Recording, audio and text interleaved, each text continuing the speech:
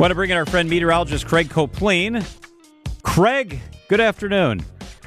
Good afternoon. Man, this is good timing to have you with us because a tornado watch was just issued for Racine, Kenosha, Walworth County. It goes until 10 o'clock. I know it's hard. It's a crystal ball type of question, but what are you looking at when you consider the likelihood or probability that we could have severe weather south of Milwaukee?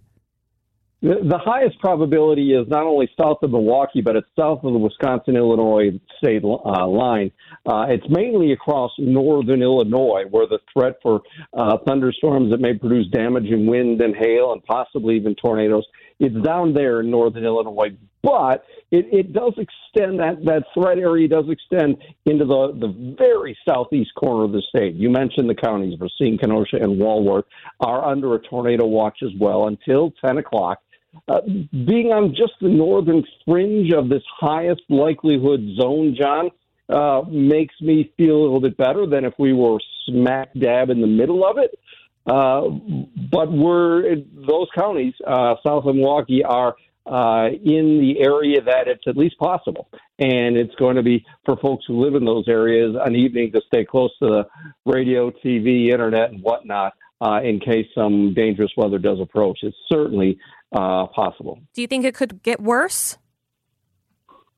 Well, I don't expect the conditions to get any worse than they appear that they're going to get right now. That is, thunderstorms are possible in and around the Milwaukee area too, Milwaukee, Waukesha to the north, but the conditions are not quite as right in areas near and north of Milwaukee and due west of Milwaukee for damage-producing thunderstorms. Again, that threat is mainly down in northern Illinois. Now we'll watch and see how the evening progresses. If it does, if the scenario unfolds, which suggests that the thunderstorms are going to develop in an area further north than what they're projected to do right now, then we'll have to make some adjustments, and then we'll, of course, be on the air talking about how the threat area, the areas with the highest threat anyway, has shifted. But for now, the area with the highest threat is south of the city of Milwaukee. Meteorologist Craig Koplein is with us. Craig, we got to run, but I wanted to ask you briefly about this warmth. Did we hit a record today?